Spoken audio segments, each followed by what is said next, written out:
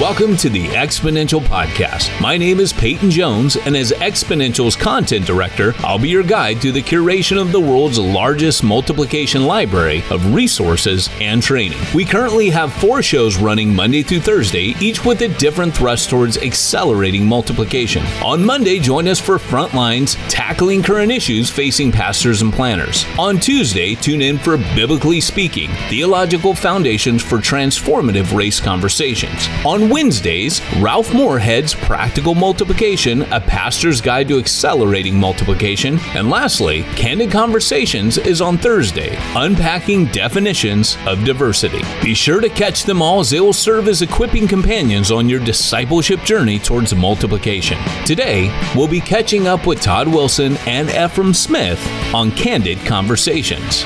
The Candid Conversation show is intended to help leaders engage in conversations about diversity in a healthy way. Each show focuses on a topic and helps participants unpack what that topic is, why it's divisive, and what can be done to promote both change and unity. Let's join Todd and his co-host for today's episode of Candid Conversations. A lot of times when people talk about racial reconciliation, I think they take on, a posture of by any means necessary. But that's not the posture that we can take as Christians, because the problem is that we have this thing called the Bible. Yeah. And the Bible gives us bumper reels, right? That you got to stay between the lines. You got to color between the lines. So I like to say it's not by any means necessary. It's really by all possible means. And what are those possible means? I think that God has given us those in His Scripture. Wow. You talk about Paul in here. Why him? Yeah, I think Paul gives us a unique perspective, right? As one who is dealing, and specifically in Philemon, who's dealing with racial tension, racial injustice. Yeah. We got to remember, the Apostle Paul was a missionary to the Gentiles. He was an ethnic Jew as a missionary to Gentile believers. And it just wasn't one Gentile, it was multiple. So he was very fluent in navigating through racial issues, cultural issues, racial things. I think Philemon is a manifestation of having to navigate through this type of tension. Now, it may not be specifically racial in that context, but it's about reconciliation. And Paul is on the outside, because a lot of times when you're dealing with injustices or tensions, you either deal with the oppressed and the oppressor, or the perceived oppressed and the perceived oppressor. But a lot of times what we lose is that third position, the one of an advocate. And I think Paul comes in and he's that one on the outside looking in, and he recognizes that either I can be an advocate or I can be an aggravator. And I think a lot of times when people, you and I, as we're looking on the outside and looking at what we perceive to be as injustice, that we can either become an advocate, or we can just stir it up and become more of an aggravator. Do you see yourself as an advocate? Like I do. I won't answer your question for you. Do you see yourself as that? Yeah, I mean, we had to. I've had to, and part of it is because of my own journey, in my own story, and I've had to kind of wrestle through that in my own tension. But also, when you think about this idea of the context that we're in, I talk about this, and I just remember this being at the election, during the elections, and it was like when President Trump was elected, and I just would never forget this idea, and I was just like, this is happening, and in pastoring a church that. There's people at our church who voted for President Trump. Yeah. But then there's people at our church that think if you voted for President Trump, you're the devil, right? And so there's this tension that we have. And I was just like, man, we need to talk. We need to come to the table. And we got to stop being so undivided, because the Bible says that we are advocates. We are ambassadors. He has given us the ministry of reconciliation, and our appeal and our message is be reconciled. And so I don't think Christians have any other choice but to be a reconciler, an advocate for reconciliation. Now, in doing that, I'm not saying that we don't address real issues. We have to address real issues. But in addressing those real issues, we must have the goal of reconciliation. Anything else, I think, is unbiblical. What do you say to people, Tahati, who go, I am tired of talking about this issue of race? They are fatigued over it. You talked about awareness in the book. They're aware, but they are aware of their own personal limitations on this. What do you say to folks who are just tired of it? I'd say I understand. I get it. Really? Oh, 100%. Okay. Just think about it. You know, if you have brought up something continually over and over and over again, and you felt like there was no change that took place after doing that, or if you're someone who's constantly been accused of something over and over and over again, and you change, but then no one is feeling like you've done enough, that's draining. Yeah. That makes you sad. That makes you angry. There's hurt. There's a ton of that's in there. And the fact of the matter is both can be true, equally true. But the question is not whether or not we're tired or fatigued or any of that. That's not the question. You know, Paul said he was poured out like a drink offering. Like he ran his race. So fatigue should not be our North Star. It should not be the thing that drives or not drives, whether we're tired or not tired. Like, are we tired of talking about sin? We've been sinning since the beginning. Since Adam, we have not figured it out. So are we done? Should we stop talking about? No.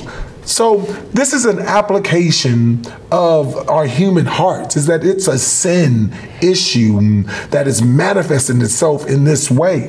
Wow. And I think that as long as we are human, we are going to have to talk about the things that divide us. And for Americans, race is one of the top three. I'll put you on the spot because you're here at the North American Mission Board and one of their vice presidents. Where do you see the church going, this issue of race, next 5-10 years? Is that a fair question? Yeah, I mean, I think that we're going to have to address it. You do? Primarily, if we're going to be effective specifically in urban context. What if we don't want to address it, though, I think it's a gospel issue. And the reason why is that we have to address the issues that our country is facing. The polarization that's going on in our country is getting more and more polarized. Wow. And if we don't come with a solution, then we miss it. And going back, that's what I was saying. Paul was seeing this in Rome. He was seeing these churches, Jews and Gentiles separating, can't worship together, different sanctuaries, different living. He was just like, I want for you guys to partner with me because I want to go to Spain, but I can't even ask you guys to partner with me because you're so divided. And because you're so divided, the issue is really a gospel issue. So he spends 11 chapters just showing this is a gospel issue. Yeah. And then he gives us the famous therefore, present your bodies as living sacrifices, holy, acceptable, pleasing to God. I really believe he's talking to Jews and Gentiles who can't get along. Churches, godly people on both sides, for some reason are not able to overcome this ethnic tension and the ethnic cultural things. And it's like, let's address it. But you see what I'm saying? It's real easy for us to kind of overlook it. Let's just imagine in this way. Let's just say for 5 years, all the current believers got kicked out of America. Yeah. And let's just say that God was supernaturally, through the gospel, started saving Muslims. Okay. Right? 5 years later, we are let back in. And now it's mainly, God has still doing his thing. There's tons of Christians, but they're Muslims. And now they're praying a certain way. They're doing a certain things. Us as American Christians come back in was like, wait a minute, what's going on here? Yeah. This is not Christian. Yeah. Right? That's what happened in Rome. There were people who were kicked out. Wow. They came back, and now all of a sudden these Gentiles, the Jewish people come back and was like, this ain't Christian. Because it was wrapped up in their cultural understanding. Norms, of expression of Christianity. So we got to recognize that these are real issues that are so tied into our culture that we can't separate the two. It's called syncretism. Yeah. Wow. And I think what the beauty of the gospel, the beauty of what Paul is navigating through, he's allowing us to see this tension, see how we're so wrapped up. And he says, but the gospel is so much greater. It's so much bigger, and it's worthy to fight for. Last two questions. I can't believe we're here. Man, you talk about, the book was convicting, by the way, to me. I really had to go back and go, man, where do I stand? Am I more of a Christian, or am I more culturally into my own self? And so I'm asking this question coming from someone who was convicted by the book. How can we be practical at being advocates? Yeah. What are some practical points? Honestly, that's the whole idea of the book. I really wanted to give handlebars to people who really want to be Well, you did, part of it. by the way. Because, I'm an optimist. Let me just go ahead and say that. And I try to wish and hope and think that people genuinely want solutions. Yeah. But the problem is that we're real good at what I call anti-vision. We're just not good at vision. We're real good at saying what's wrong. We're just not good at describing where we're going, what's right, what could it be. And so really what I wanted to do is what are some good handlebars that we can give to people to basically begin to create some categories so we can begin to have conversations. And so that's really how I wrote the book, and so that people who genuinely want to live it out, that they can read it, they can begin to get definition, and they can begin to have real conversation, honest conversation with one another, but they can have the posture that I believe that we see in Scripture that calls for us to be advocates. Hey, I want to welcome everybody over to the classroom where Ephraim Smith and I are doing live conversation here. Ephraim, it's great to see you again. It feels like it's been so long since you and I got to talk. I know. I mean, we've been on episodes separately with other co-hosts, but it's great to be back with you. I think we're the original co-hosts of Candid Conversations. Not only the original co-hosts, I mean, I think the idea for this Candid Conversation goes back to years ago with you and I having candid conversations. So I looking forward today and just glad to be back with you. Yeah, we need to come up with something like, uncensored candid conversations. And it's just all the conversations we were having before we were having it like this. It's interesting that you say that, because part of my reflection, we've been doing the Candid Conversations now for quite a while, for a couple months. And I really came into this, part of the idea was to be in a learning posture. I think I said in the beginning, what I was most looking forward to was having this front row seat to getting to listen. And what I found myself throughout this whole time, it really is hard to jump in and have candid conversations when you're trying to be in a listening posture. So, I'm really thrilled that we're doing it the way we're doing it and getting to listen. And I've been thinking, Ephraim and I just need to do like a separate show that really is the uncensored conversations where we can, still be in listening mode, but still be having some even deeper candid conversations. So anyway, great to have you on, and glad that we're back on this topic. I'd like to start this way if we could today, Ephraim. Dhati Lewis, a friend of both of ours, church planter at Blueprint Church in Atlanta, vice president of the Send Network of NAM. And I made notes of just the different words he used going through his talk. Today's topic is justice, biblical justice. And it's interesting that a lot of the different words he used, tension, division, reconciliation. And the one that really jumped out at me was fatigue. When he's talking about, for people of color, the fatigue factor of this conversation. And under that fatigue, he talked about anger and hurt and being drained. I have definitely, I get to talk with each of the guests that we have on this show, separate from the show, and I hear those words over and over, that we're fatigued. And then there's some optimism that hopefully people are finally listening. Would you just take a couple of minutes in your own experience right now, this idea of fatigue and being drained? You've been in this conversation for a long time. Just give us your perspective at this point on where we've been, where we're at, where you think things are headed, and even speak to your own fatigue factor in that journey, if you would, and where you are now. Sure. No, there's a great book out by Edward Galbraith called Reconciliation Blues, and it really deals with the fatigue issue. I think you have to look at it from this perspective. I mean, if you would think about any issue that you've been involved in for 30 years. So let's say that you've been involved in ministry to the homeless for 30 years. And all of a sudden, someone comes on staff with you and or they're in the interview process to come on staff. And the first thing they say is, there's a homeless problem.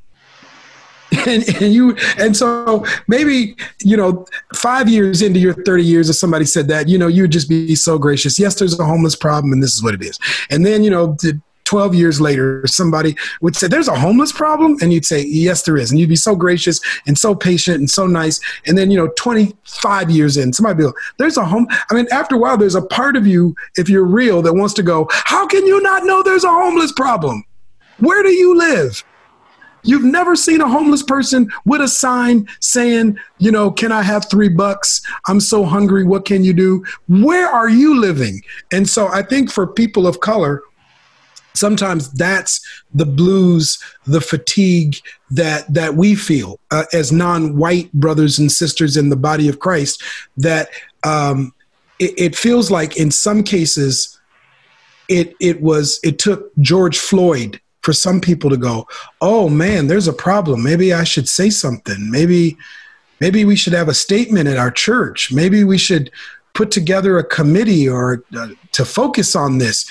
And for those of us that are calling, our ministry has been this for so long, go, why did it take George Floyd? And I say, but I would want to know on your side, what leads to the fatigue, Todd? Yeah, I would say from, if let me kind of do a before and an after. We made the decision in roughly June of this year at Exponential. We're multiplication activists. We're about seeing the percent of churches that ever reproduce increase to greater than 16%. And we're pretty razor focused on that conversation. And prior to June, we've, multiple years been trying to work on diversity and be more diverse. Have we really taken on an issue of racism or racial reconciliation? What I would say is it's not been, like you used the analogy of the homeless thing, it's not been our 15-year, let's solve that problem kind of thing. So prior to June, it's something that we know is there. It's not something we're waking up thinking about or working on every day.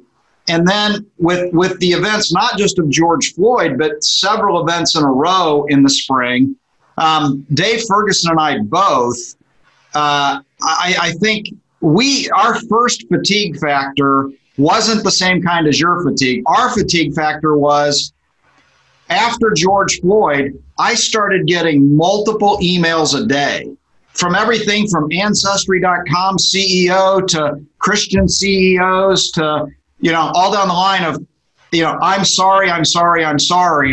And for Dave and I, it's like, all right, we could say we're sorry as a show of support, but what's it look like to actually engage, to try to engage? And I think what we realized at that point is where the fatigue is real for you every day and it doesn't go away over 30 years. We realized that for the average Anglo pastor, it's out of sight, out of mind. You don't have that fatigue factor. But then at the same time, when events like George Floyd come up and you've got a group that want to engage, but they don't know how, and then they start seeing when people do start to engage, they get themselves in trouble when they open their mouth. And all of a sudden it's, I'm going to get in trouble if I don't speak, and I'm going to get in trouble if I do speak. That's what caused us to say, let's shift our entire programming this year to really focus on creating safe environments for leaders to have these conversations. Now that's the pre-shift fatigue, which I'm just going to tell you is not a very hard fatigue. The post-shift fatigue, I'm going to be just really candid with you and say, I've never been more worn out in ministry in my 20 years in full-time ministry with the conversation and now what, and again, it's not the same fatigue you as a person of color have, but here's what I would say is the fatigue factor for me. The words that get used mean so many different things. The division that happens around words, the arguing over words, even is there a systemic bias problem or not? Like the amount of energy that has to go into just trying to even decide, don't even put the word racism in it. Do we have systemic biases? As an engineer background, I just go into this conversation saying, well, of course, systemic biases are everywhere. Why in the world are we having to fight over whether there's systemic biases or not?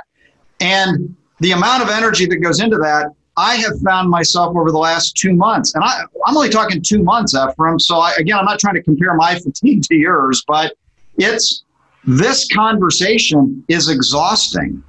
Like, it's exhausting because for me as a Anglo, there's not a clear endpoint of what winning means, of what the outcome is. And I like to solve problems, conquer the hill and solve the problems. And it's just, there's not a clear outcome of result. And then there's all these words that stir up emotion, and we've got more division than we've ever had. So the playing field, the analogy I would use is we're playing a sport, but we don't really know the sport, and we don't really know what it means to score and win. In football, it's a touchdown or a field goal, and we don't really know the rules. And the playing field we're in is just fraught with division and people throwing darts at one another. And I don't mean to be doom and gloom there, but that creates an environment that is just exhausting to even try to engage. So I think it's why the recent Barna data, which is, I know, discouraging to a lot of people of color, where there was an initial surge of people wanting to engage the conversation, and now what we're seeing is a fatigue factor with Anglos after just a couple of months of the conversation. So I don't know if that answers your question or not. Oh, no, that's great. It answers, and I think it's a great segue into Dhati Lewis's video on reconciliation and justice, because I wonder if some of the confusion around terms, words, and the disagreements and the debates and the fatigue and the frustration have to do with a chasm, some divides around the issue of justice and reconciliation. I mean, in terms of how we define reconciliation and justice. And so maybe I can get us into the conversation on that with this. I tend to think that in the United States of America, there's a significant DNA, let's say. The cultural kind of dynamic is individualism, is you judge people by their individual merit or their individual behavior, their individual success, their individual failures. And the thought is that kind of the rugged individualism is, hey, if you keep your nose clean and you do the right thing and you try hard, it doesn't mean you're going to have equal success, but there's opportunity for everybody. And so for those that really dive into that belief, to grasp systemic injustice, systemic sin, systemic racism, it could be a difficult, challenging jump. Or even theologically, practically, if someone goes, well, everybody has to repent for their own sins. Everybody has to take responsibility for saying yes to Jesus and accepting Jesus into their heart, and take responsibility then for growing as a disciple. Doesn't mean you do it all alone in isolation, but if it is initially, fundamentally, an individual decision, then again, is it hard to get your head around, why would I say sorry, ask forgiveness, repent for something that I don't believe I individually did? So I wonder if that's the breakdown, because for African Americans in the country, our journey in a lot of ways has been a collective journey. Yeah. We collectively were slaves. We were collectively in Jim Crow there. And even today, maybe more than should be, there's a collective narrative about, this is the story of Black people. This is the story of Hispanics. This is the story of Asians, where it seems like to me, white people moved away from the collective narrative. You were Irish, you were Polish, you were Swedish, but eventually you moved from being Swedish and Polish and Irish to being American. And so I wonder if that breakdown, I hope I'm not making it too complicated, but this breakdown about how one sees reconciliation and justice is formed by, on one hand, so-called minority groups that continue to have a collective kind of narrative versus the European immigrant journey in America that started as collective, but then moved to Americanism and kind of being judged by your individual decisions. Yeah. I think, Ephraim, that's really good. I'm going to share briefly I'm going to tap into a conversation you and I had, because it was an aha thing for me back before we started Candid Conversations. It was after George Floyd's killing, and you were expressing somewhere between fatigue and frustration over why Anglo leaders weren't lamenting more and why we weren't seeing more of a repentant spirit. So it was the lament and repentance part. And again, in the spirit of candid conversations and openness, what I said to you was, I got to tell you what's hard for me as an Anglo, the way we raised our boys, our two kids when they were little, was if one of them hit the other one, we didn't want one of them to just say they were sorry without really understanding what they were sorry for. That the idea that repentance was that there's an understanding that I actually understand what I'm saying I'm sorry for, rather than it just being words of the mouth. And what I shared with you was, for me, candidly, there has to be a season of listening and learning and understanding where I don't mind saying I'm sorry for something, but I need to understand what it is I'm saying I'm sorry for. And that even creating that environment to get there. And your feedback to me was, and appropriately, was, yeah, but as Christians and brothers and sisters, we have to learn to lament together. We have to learn to share in one another's burdens without having to fully understand the other person's burdens. And you use the example with me of Nehemiah lamenting and just when learning of what had happened in Jerusalem. And I think the aha moment for me, Ephraim, on this was when I think about Nehemiah's story, the question I had to ask myself was, okay, Nehemiah was cut to the heart and, this lament, because he saw what his people had done and what was being done with his people. And the question in my mind that wrestled was, if that had happened in some other country, not his people, but to the Syrians or the Canaanites or somebody else, would Nehemiah have been as cut to the heart as he was? Would he have had the weeping spirit? Would he have lamented if it wasn't his own people? And that was the aha for me on this, a little bit of a breakthrough on an American versus the different. I need to get to a place as a Christian where I see not just the American part of it, but I see the family, the mosaic of the family of God, where there's a lamenting when, Ryan Kwan in our family calls it the family win. If one person in the family's hurting, the whole family's hurting kind of thing. And so that spirit of lament when something's not right with someone else, even when you don't understand it, that's what I think we've got to figure out how to tap into, is what it seems like. So, no, that's good stuff. In follow up with Dhati Lewis's with the video here, justice. So it seems like we're having a hard time in the body of Christ right now,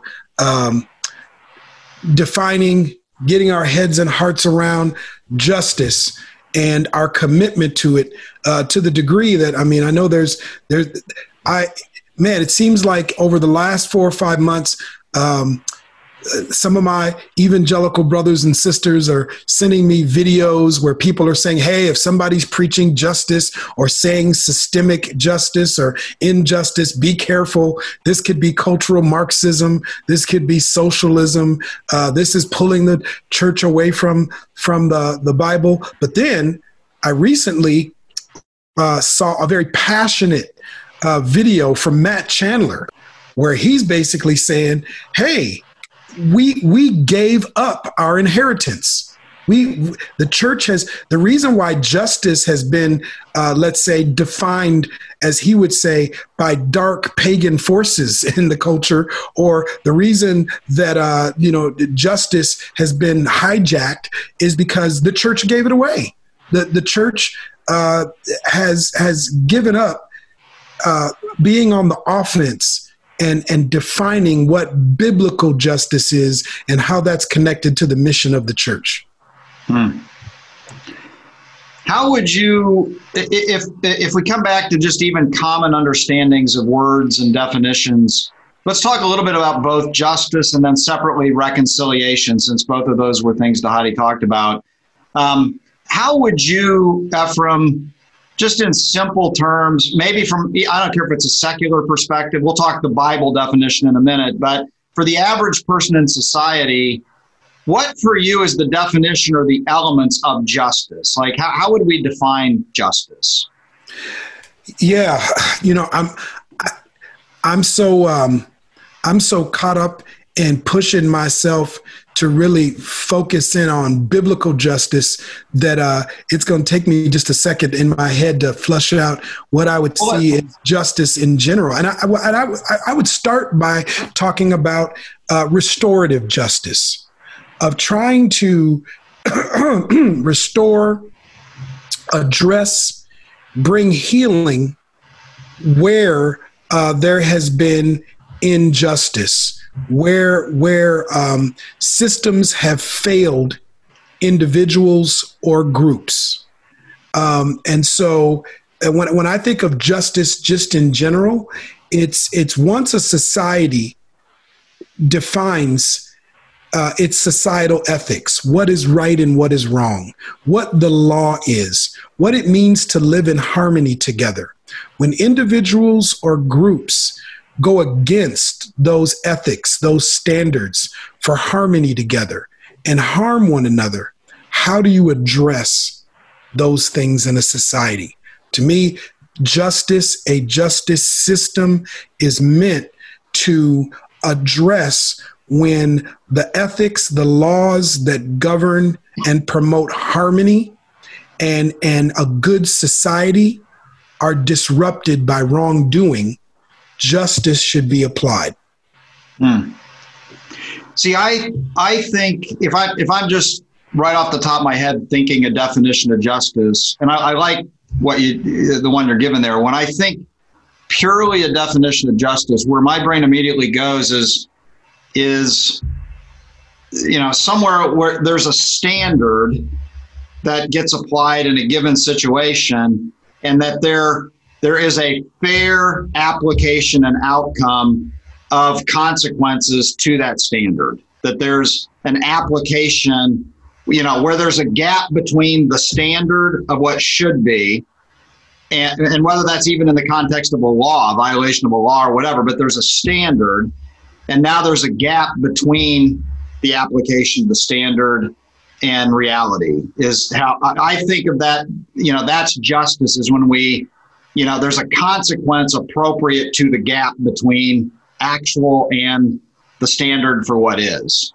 I know that I didn't mean to complicate that, but just where there's a gap between what's expected, where it quickly starts to get complicated for me, Ephraim, let's take a couple of examples. So, if you and I went and sat in a courtroom, just, minor infraction courtroom where there's a judge and people are coming in for speeding tickets and all their things, and we could sit there all day with one judge watching, and, we might see that each person was getting fair application of justice, or the standard of what was, they're getting a fair penalty to what is within the bandwidth, within there. And we would say that's just, they're getting a just sentence. At the same time, we might, you and I look at each other and say, the secret to getting the light end of the sentence is to have an attorney. And to have an attorney, you got to have money.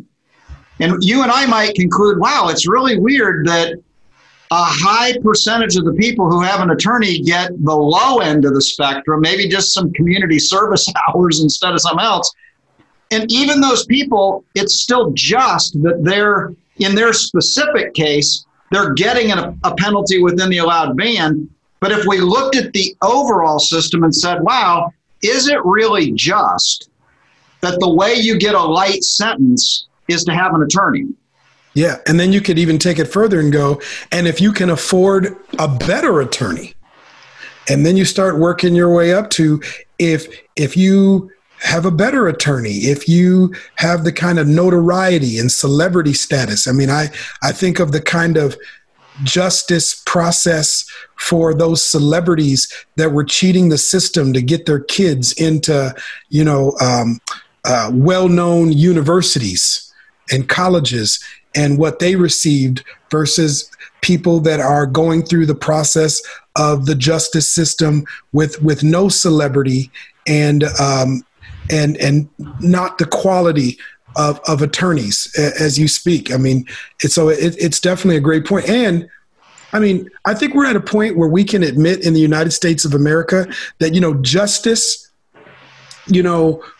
was defined by, this image of a woman with a blindfold saying that justice is blind. Well, I think justice can see really well in the United States, because at the highest level of justice, where, it's so politicized that we're fighting back and forth going, okay, can we get a more liberal justice system, or can we get a more conservative justice system?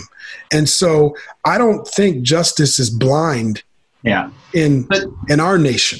And it just seems like the challenge for us as Christians is what to do within that system, where it just seems like we see example after example where, I'm going to say at the micro level, if you take one person, one case, one set of facts, forget the rest of the world, just one person's set of facts, and then you look at the latitude that a judge has within that, and you would say, okay, they got a just sentence. And so at the micro level, there might be justice within that set of facts.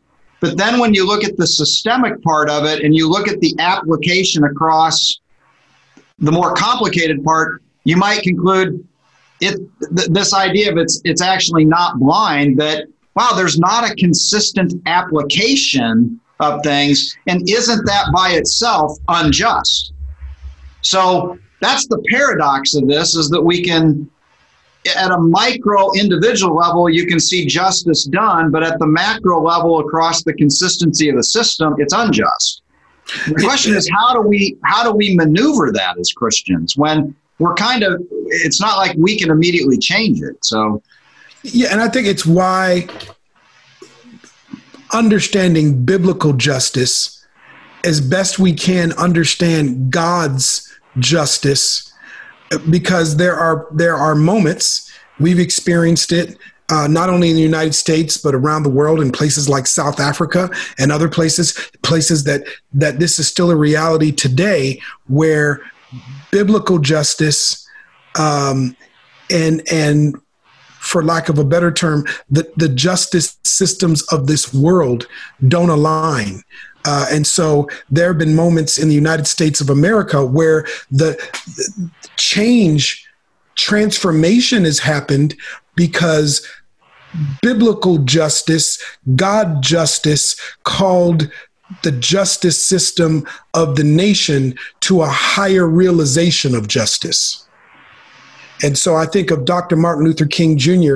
and the civil rights movement. I mean, again, why I think there's, in this hour, in this season, I still feel like there's so much that the current resistance movements can learn from that resistance movement, because I still feel like, though we have a long ways to go in our nation, we made tremendous progress based on a resistance movement that was attempting as best it could to align with biblical justice, with God justice, and it called the justice system of the United States to a higher standard. So go ahead, Ephraim, and just talk for a couple minutes about biblical justice. Define it. Give us sort of some characteristics. Yeah, I think biblical justice is God's response to sin. It's God's restoration plan for sin. And it points to eternity in God's kingdom where full justice will reign. So I'll say that again. One, biblical justice is God's response to sin. Biblical justice is God's restoration plan in the midst of sin. And biblical justice points us, it's a glimpse, it's a sneak preview of the full realization of justice that we will experience forever in eternity in the kingdom of God. And so what does that practically look like? Well, one, you can say that in terms of a response, well, when Cain killed Abel, God intervenes on the other side of that death, because it says that Abel's blood cried to God from the ground. So a response to sin is God's interaction with Cain. And you can even argue that, man, Cain, we see God's grace show up in God's justice. So God's justice is not just wrath, God and judgment. Biblical justice includes grace that doesn't show up in earthly justice systems all the time. You know, there are people that go, when somebody does wrong, what's that old term? Throw the book at them. You know, I want them to really feel it. Give them the stiffest sentence you possibly can. And so God's justice seems to include grace. Another example of how biblical justice is God's strategy in injustice is when we see in the book of Exodus, all the way from God liberating the Hebrew people out of the injustice of slavery to God making a covenant with them and saying, I don't want you as a nation, as a people, to operate like Egypt. So one of the ways you're going to be different than Egypt is justice, how you treat the most vulnerable among you, and how you navigate systems, structures of justice, which gets back to what you were saying before, Todd, when you were saying, hey, in the system, if you have a lawyer or if you have a better lawyer, where God says stuff in the Old Testament like, don't bribe a judge. When you've got a dispute with someone, don't try to shift the justice system in your favor because you have more wealth and more notoriety. And then finally, I think that this whole thing of justice pointing to the kingdom of God, pointing to eternity, I look at texts like Matthew 25, when Jesus is giving pictures of the kingdom of God, and he tells that story of bringing all the nations before him, separating them and saying to those on his right, come and inherit the kingdom of God. Because when I was thirsty, you gave me something to drink. When I was hungry, you fed me. When I was a stranger, you invited me in. When I was sick, you tended to me. When I was in prison, you came to see me. And I think biblical justice is not just about what you get if you feel like you're on the side of injustice, because biblical justice is not just about those being victimized by injustice. It's about giving glory to God and pointing to the kingdom of God. And that's the way we should start separating biblical justice from worldly expressions of justice. Because if our systems of justice, if it's just about what happens to the oppressed, but it doesn't give glory to God and it doesn't point to the kingdom of God, then that's not biblical justice. And I'm not saying all expressions of worldly justice are bad. There's expressions of worldly justice that don't fully line up with biblical justice that are pretty good. And then there's some that's horrible. Like, justice for Christians in parts of the Middle East would not line up with biblical justice at all. So how do we take, let's use the recent outcome with Breonna Taylor's grand jury. How do we apply, if we were just purely trying to apply biblical justice, because after the announcement, the number one conversation is injustice, that this is unjust, the outcome. How would we go about practically? What does it mean for us to try to apply biblical justice to situations like the Breonna Taylor case? What does that mean for us practically? Well, when I talked about God's justice and I used Cain and Abel as an example, what's tricky about that story is we know that it is unjust and wrong and sinful that Cain killed his brother Abel the way he did and for the reasons he did. So we know that's wrong. But then we see some of God's grace. So like God could have said, you killed your brother, I'm going to kill you. But instead, there was a consequence and a punishment for Cain. But then when Cain said to God, well, hey, if I go out here and people know I'm a murderer, they're going to go, that's the first murderer in history right there. You don't want to live by him. Man, we should do something to him because he's known for killing people. God said, I'm going to put a mark on you so people won't mess with you like that. I'm like, man, that's gracious of God. So what I would say is whatever side you find yourself on, and I find myself on a side, I think you have to go, how is biblical justice also calling you to grace, calling you to empathy?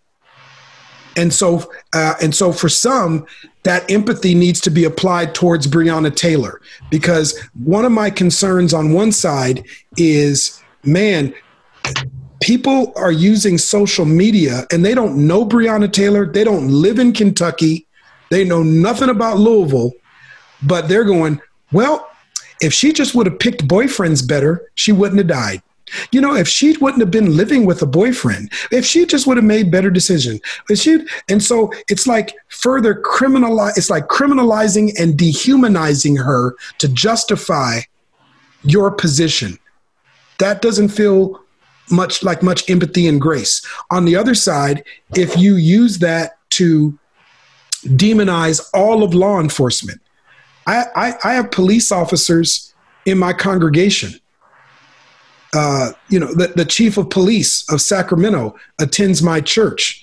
For me to not apply any grace, any empathy, any understanding whatsoever to the major challenges and anxieties and stresses of what it means to be a law enforcement officer, that could pull me away from biblical justice too, as much as it might be hard to admit that. So you have to ask the question, how is empathy, how does grace impact your understanding, your views, your comments on a situation that is complex and unjust and needs to be fixed and changed? We need to honor the Imago Dei of Breonna Taylor. We need to have empathy for her mother, for her boyfriend, for her family members, for her community. And then there's things on the other side where that would be applied. And so even though the other thing is, you and I always talk about this, Todd. We've talked about the death of unarmed African Americans before. And, one of the things that you've always talked about is, sometimes comments come out so fast, and then all of a sudden we learn more of what happened and we go, oh, maybe I shouldn't have made that comment because there's more to the story. So even now that the grand jury decision was made, we're still finding out more. Like, we're finding out now that there are grand jurors that said the reason we didn't make a decision on certain officers and because we weren't given that option in the actual proceedings. The options that we were given were limited. Now, that's one anonymous juror. I have a feeling we're going to find out more. And I think that it's okay to learn of Breonna Taylor's death and your immediate reaction be anger and frustration and grief and lament. When I first heard about her death, I was deeply grieved. I was upset. I was like, not again. And then I found out more, and I found out more, and I found out more. I'm still grieved. I'm still, the decision last week grieved my heart. I said that publicly. But I think that it's still important, whatever side you land on, to keep letting biblical justice guide you, lead you. And then I think the more you do that, I think you'll prayerfully in community be able to move away the expressions of justice that are harmful to your soul versus the expressions that actually move us to real action. It seems like, Ephraim, I've given a lot of thought to this the last couple of weeks, that if you're using Breonna Taylor's case, I think last week we talked a little bit about sort of the macro story and the micro story, that if we ought to be able to line up a line of Christians and say, is it unjust that an unarmed person sleeping in their bed ends up shot dead? Like, it can forget all the rest of the facts. Do we want to live within a system where an unarmed person asleep in their bed ends up dead? And I'm talking, forget all the other facts of what happened, just the outcome that the person ends up dead. And from that perspective, man, biblical justice, secular justice, whatever justice you want to talk about, man, I sure don't want to live in a world where unarmed people that sleep in their bed end up dead, kind of thing. Kind of thing. Yeah, I got a feeling that the most conservative, Bible-believing, evangelical Kentuckian, if someone was banging on their door at 2 a.m, if someone was banging on your house door or my house door at 2 a.m, and it wakes me up out of my sleep, I can't tell you for sure that I'd be able to hear, open up, this is the Sacramento police. Right. I would just be startled. I mean, have you ever just woken up in the middle of the night and just it takes a while to get your bearings and to get, right. And if I owned a gun and I heard banging at my door, my first reaction is not going to be, the police are at my house, I'm not sure why. My first reaction is going to be, someone's breaking in my house. Where's my gun? Right. So it's beyond me why good. What's the amendment again of being able to have a gun? What's that one? Is that the second? Second. Yeah. So goods. I don't understand why since we're being candid, Todd, I don't understand why good Second Amendment conservative evangelical Christians wouldn't pause for a moment and go, I own a gun. Somebody banged on my door real loud at 2:30. My first reaction might be able to get my gun too. Right.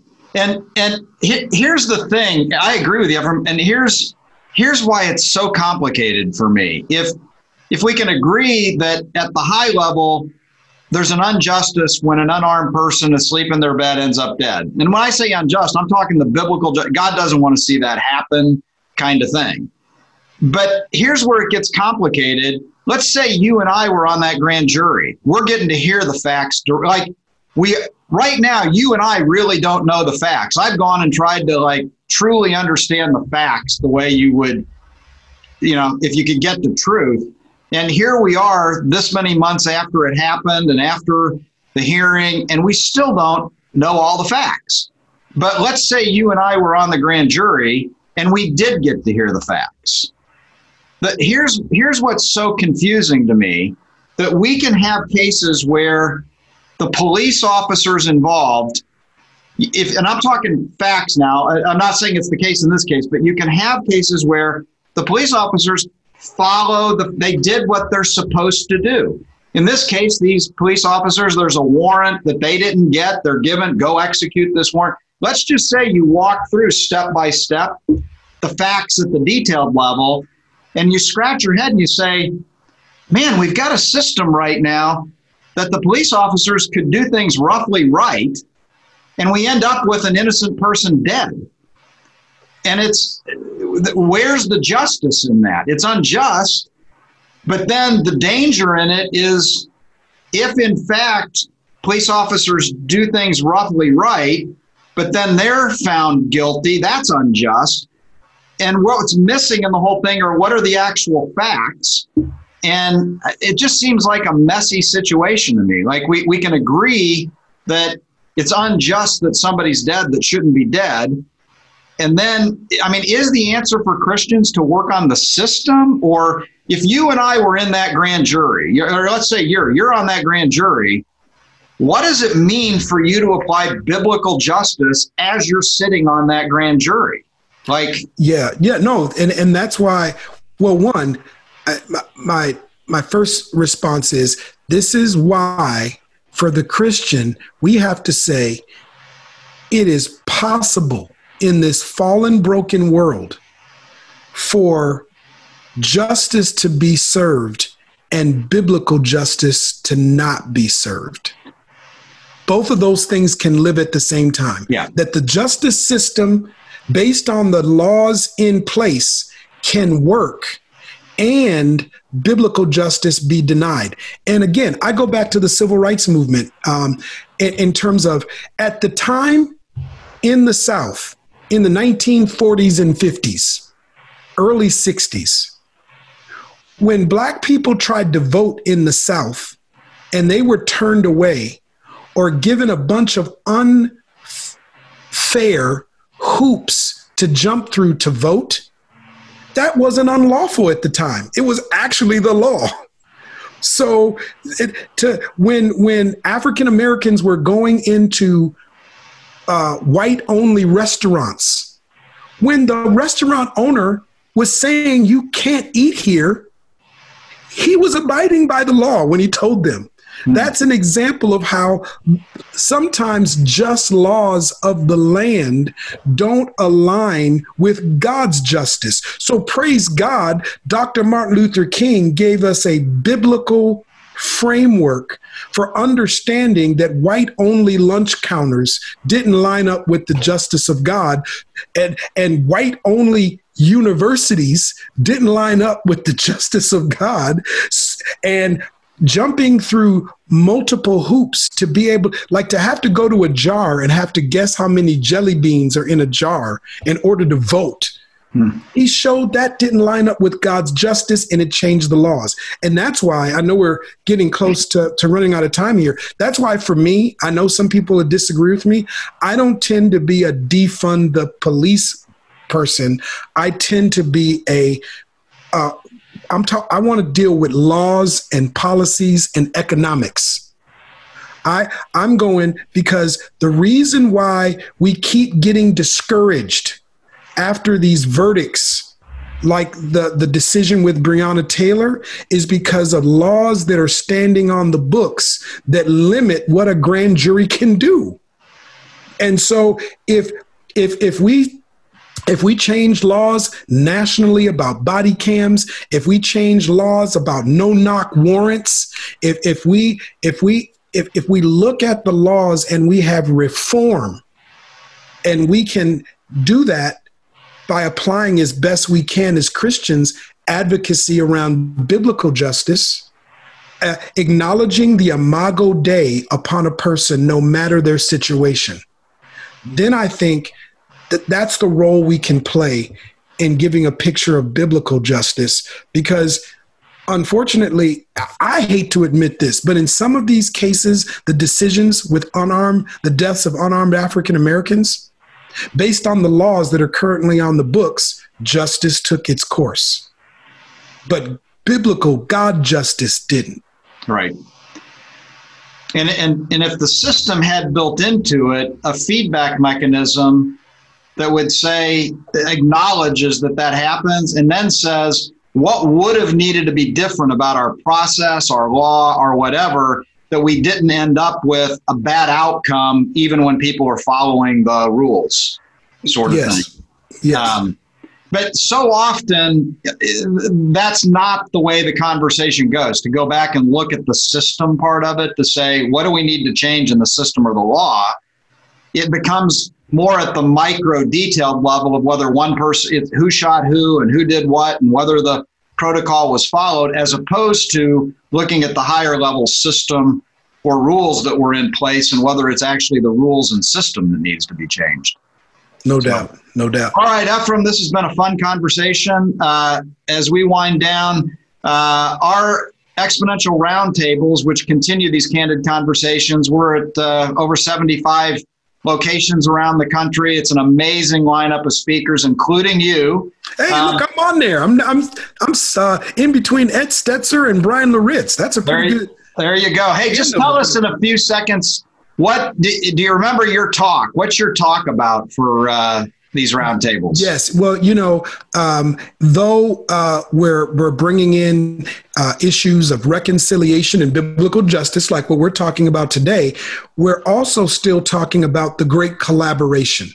That and that's why I'm hoping. So in my talk, I'm trying to connect the understanding of the call to the Great Commission, the great commandment to love one another, to love our neighbor as we love ourselves, to this idea of this great collaboration that we need to be reconciled within the body of Christ like never before, so that we can have a greater realization of the Great Commission. So I'm kind of trying to bring together the call to discipleship with the call to biblical justice and reconciliation. That's great. And just so everyone knows, along with the roundtables, we've created, it's a resource kit called Divided No More.